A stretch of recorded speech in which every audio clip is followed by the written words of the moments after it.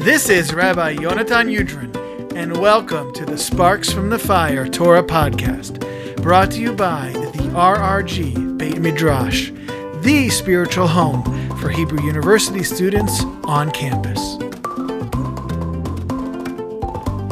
Parshat Bamidbar. Where did the sons of Moshe go? In memory of the 6 Israelis who were killed by rocket fire from Gaza this week.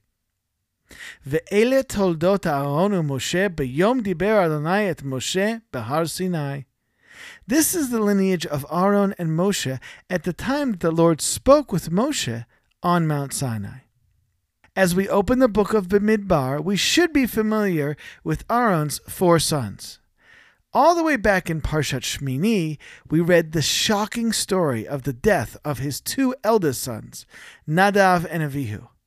And we'll hear more in this Parsha and going forward about his 2 remaining sons, Eleazar and Itamar. But what about Moshe's 2 sons, Gershom and Eliezer? We haven't heard anything about them in the entire book of Vayikra. And as we'll see here, they are a glaring omission in our Parsha as well. At the beginning of chapter 3, the text details the offspring of Aaron and Moshe. But listen closely to the passages and notice if you hear something missing.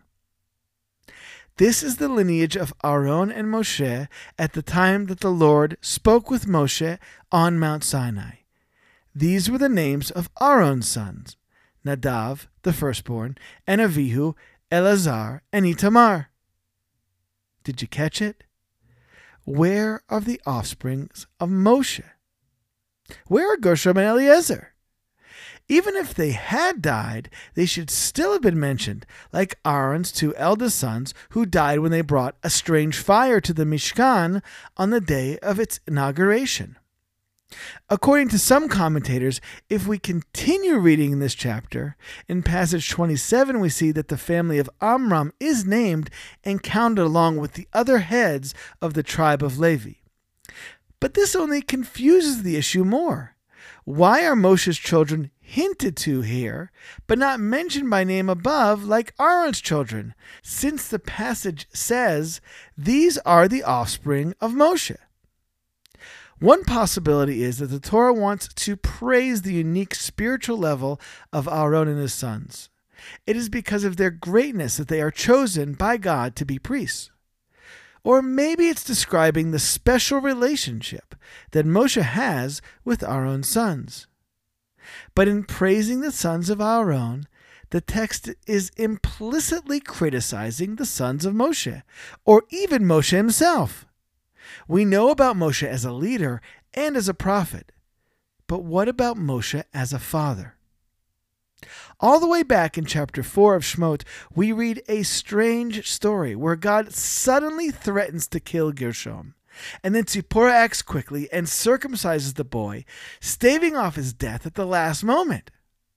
And in this encounter, the text reveals a subtle but telling detail about Moshe, the father. So Tzipporah took a flint and cut off her son's foreskin. Gershom is her son, not Moshe's. Moshe may be the Ish Elokim, the man of God, and as we'll see, God calls him the most humble of all men. But his responsibilities to the nation may have taken him away from the role of fatherhood to the extent that the boys are barely associated with him. But it seems that the sons are not blameless as well, at least according to the Midrash. The Midrash Tanhuma says the following: The Holy One, blessed be He, said to him, quote from Proverbs, "He who tends a fig tree will enjoy its fruit." End quote. Your sons sat with their own concerns and were not involved with Torah study. And why is the Torah compared to a fig tree? Since the fruit of most trees, the olive tree, the grapevine, the date palm, is gathered all at once, but the fig tree is gathered a little at a time. And so too is the Torah. Today he studies a little, and tomorrow he studies much. And it is not taught in a year, nor in 2. Though the presentation is poetic, this midrash says the unfathomable. The children of Moshe, the giver of the Torah, were not involved in Torah learning. With all Moshe's greatness as a leader and as a prophet, to which there is no equivalent, Moshe's role as a husband and a father were seemingly less than adequate. We'll see in Parshat Ba'alotcha in a few weeks that Moshe leaves his wife Tzipporah.